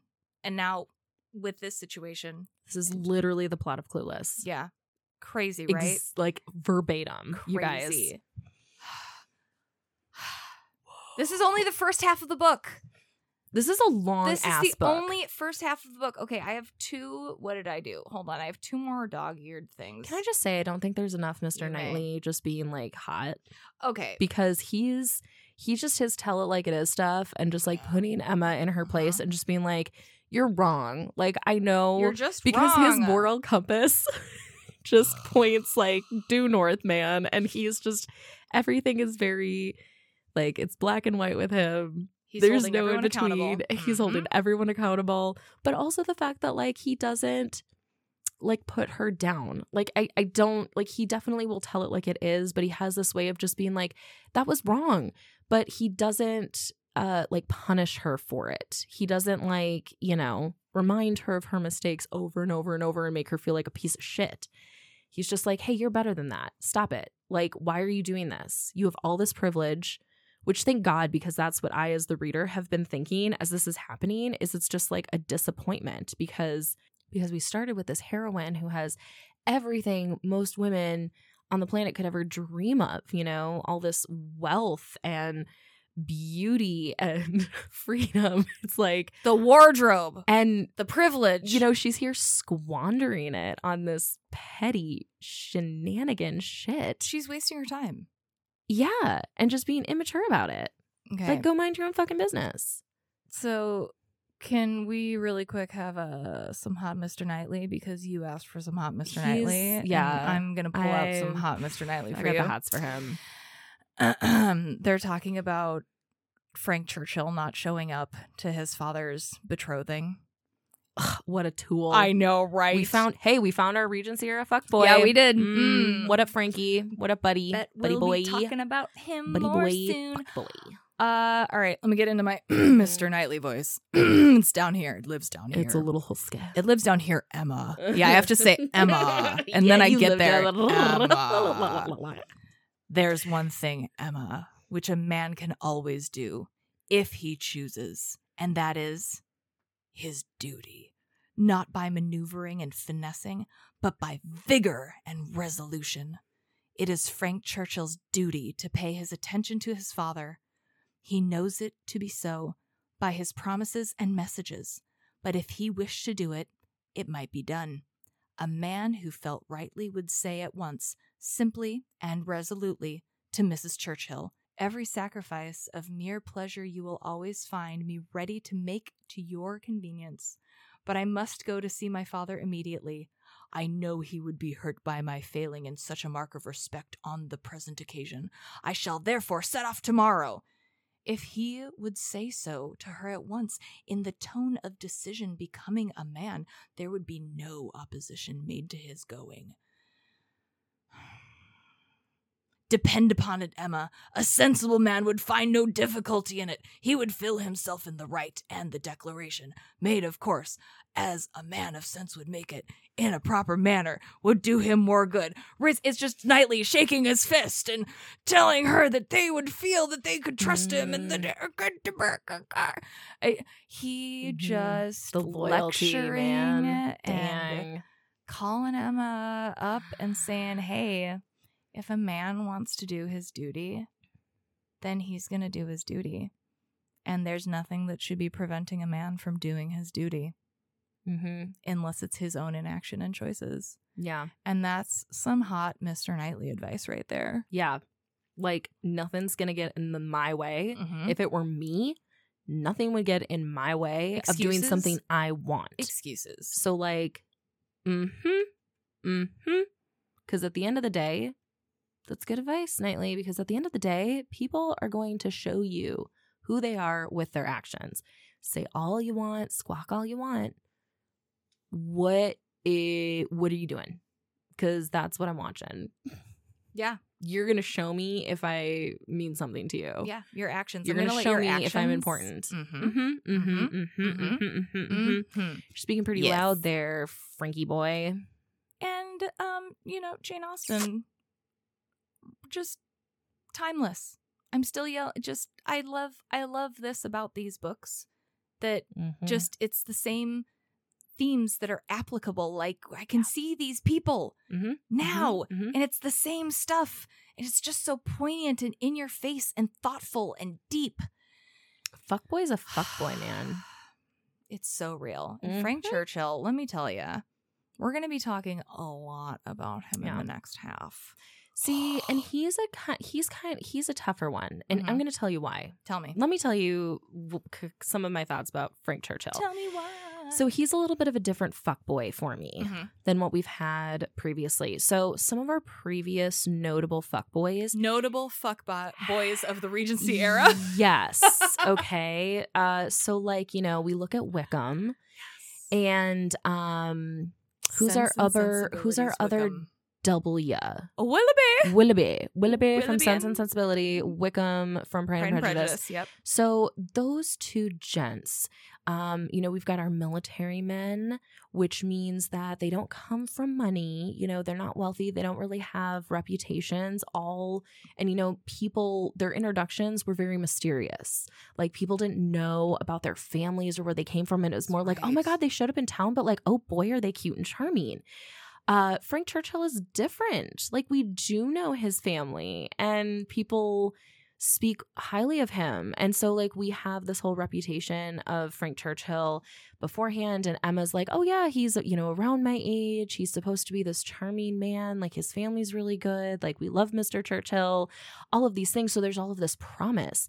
And so it seems like he gets away with a lot too. And like, Frankie boy definitely knows that. And he kind of hides behind his father's good reputation and knowing that he can get away with some silly fuckboy shenanigans because people know his daddy. And so that's a little sly. Just showing up on the town. Like, we're starting to see that already. Is this we're seeing it already. Christian character from Clueless showing up to distract Cher? She's gonna think, all these rumors. Maybe this man is the man for man and man for man. No, it's not. Just a little party boy. He's just a little party boy.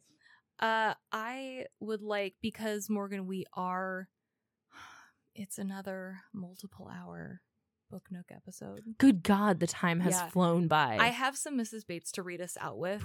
This is a very long book. We're only halfway through. It's a chunky boy. 1, 2, 3, 4, 5, like 7 or 8 little areas where it's like, we have to talk about this character. We have to talk about Mr. Woodhouse. We have to talk about the relationship with Emma. We have to talk about Mr. Knightley, and also how Mr. Knightley has known Emma for 1,000 years, and he's essentially like her. He's a lot older than her too. Yeah, he's 37. I was going to say 35, and she's 21. Yes, so he's like up there, and so there's also this age difference of like, I don't remember we're gonna put some sort of picture linking how all of the characters, but there's some different like familial arrangements that are a little bit hard to follow, like who Frank Churchill's related to, who Jane Fairfax is related to, how Mr. Knightley relates to Emma and Mr. Woodhouse and their family. Harriet. There's so many good characters. There's so many good characters in this book, and they all have such unique story paths. They do. I'm mad about it. And can confirm this is in fact Jane Austen's longest book.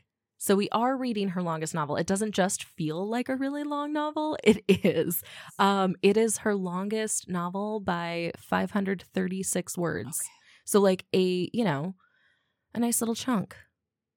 Yeah. So 500 some words aren't nothing. That's, like, way to go, everybody. Way to go. Yeah, our halfway point in this book, I was asking you, because obviously we're not going to do the science of being like, well, what's the halfway story plot point? No, what's halfway through the book? Halfway. We're not going to start. Yeah, we're not going to stop in the middle of a chapter. I have no time. Savage. Halfway through the book. God, and no. So so we read up to chapter 10. Mm-hmm. And there are 19 chapters in this book. In this version of this book. Yes, in the version that we have of this book. My audiobook has 58 chapters that are broken into 350 sections in a bunch of 2 and 3 minute chunks. Okay. That I listen to out of order. And I just want to remind everyone of that. That was so my experience. Funny because the audiobook I'm listening to is broken into 12 chunks, but there are actually chapters within the chunks. So I can't tell how it matches up with my book. Technology. But it's the same amount. A different number. Yes. Because it's weird. This is like section 1, 2, 3, and then chapters within, because Emma was published in volumes. I believe there were 3 volumes. So it was published as a separate thing? Yes. And so it was published in volumes. So maybe we can learn a little bit more about that because I don't completely understand. Could we? But it is weird that put you a pin say in that. It. Yeah, let's put a pin in that and address it next month. Amazing. Because we got to wrap this up, I guess. So any closing remarks here?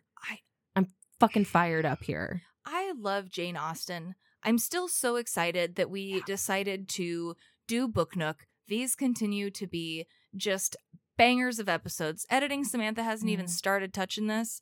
And I am so excited to go through and just listen to us yelling about Jane Austen. Book Nook is just so lovely. I just love getting in the pod lounge and yelling with you about these timeless stories because they're timeless. They're timeless. And that's what makes me mad every time I read them. It's like when we read Mansfield Park and I'm like, oh, I know a Mrs. Norris. Oh, these character tropes aren't just tropes in books for a reason. It's because this is just human behavior. And these variables and all these people concocted together. And it's a very unique set of characters in this book. Yeah. Are you mad because Jane Austen keeps triggering you? I'm just being triggered by Jane Austen. I hope that she's having a nice time watching us just trudge through this book because it is a delight. So. It is a delight. From the beyond. Yes, that's right. It is a trudging and a joy. I'm really having a time being mad about these characters and also really loving witnessing their journey and the development and how they're interacting with each other and the part that they all play in the overall story. It's just a really well-crafted, beautiful book. She's a beautiful book, Morgan. You want to end on some beautiful. Mrs. Bates? Let's end on some Miss. I need to correction corner you. Yeah. It is Miss Bates you've been talking about. You keep saying Mrs. Bates, but Mrs. Bates is the mother and Miss Bates is the one who's getting made fun of by Emma. Miss Bates. So just listen to that in editing. Miss Bates. Miss Bates. Consistent ones is Miss and Mrs. Because it's all we're just going. Yeah, no need to explain. No, I'm sharing. That's just the yep. I look forward to continuing to converse about that with you because it's gonna be Mrs. Bates forever. Okay. The beginning of this part, she says, "What was I talking of?" said she. beginning again when they were all in the street. So this is now flowing out of the shop, and she is going to continue to keep Is this talking. when they're looking at like hats and ribbons? Yes. Okay, yes. Yep.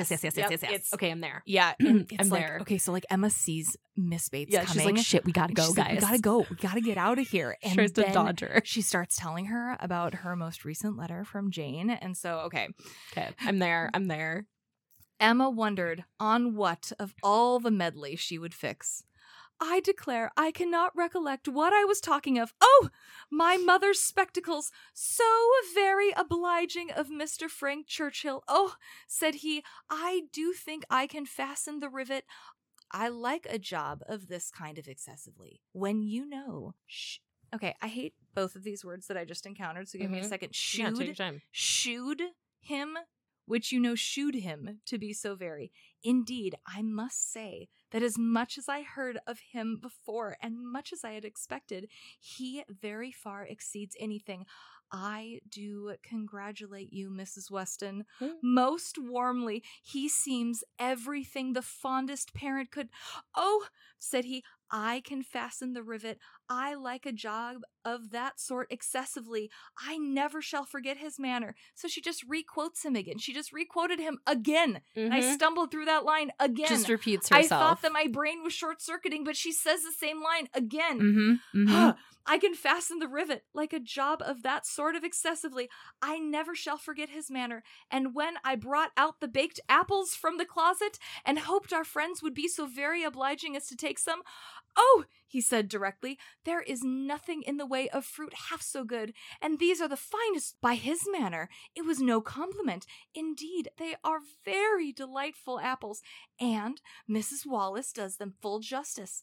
Only we do not have them baked more than twice, and Mr. Woodhouse made us promise to have them done 3 times. But Miss Woodhouse would be so good as to not mention it. The apples themselves are the very finest sort for baking, beyond all doubt, all from Donwell, some of Mr. Knightley's most liberal supply. He sends us a sack every year, and certainly there never was such a keeping apple anywhere as one of his trees. I believe there is 2 of them. My mother says that the orchard was always famous in her younger days, but I was really quite shocked the other day, for Mr. Knightley called one morning, and Jane was eating the apples, and we talked about them, and said how much she enjoyed them, and he asked whether we were not going to end our stock. I am sure you must be, he said, and I will send another supply, for I have a great many more than I can ever use. William Larkins I realize how many minutes I've now been talking, and that it goes on literally for another page and a half. There's never a good stopping point. No. And when I dog-eared this, I was like, you'll find a good stopping point, Samantha. But no, it continues going, and it keeps happening. And she keeps on talking. And then at the end, she gets back to what she was talking about at the beginning, about the spectacles.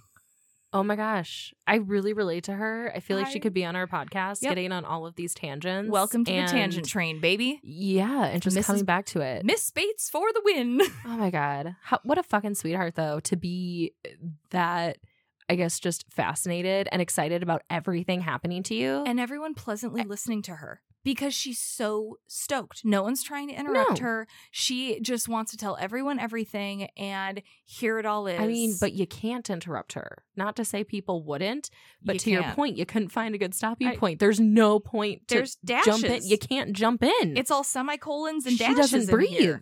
She doesn't breathe. Because she's just so fucking excited. She's just so fucking excited. Yeah, I love this book. I am loving this book. I'm loving reading this book, and it has been a joy to revisit these characters in this form as opposed to Emma.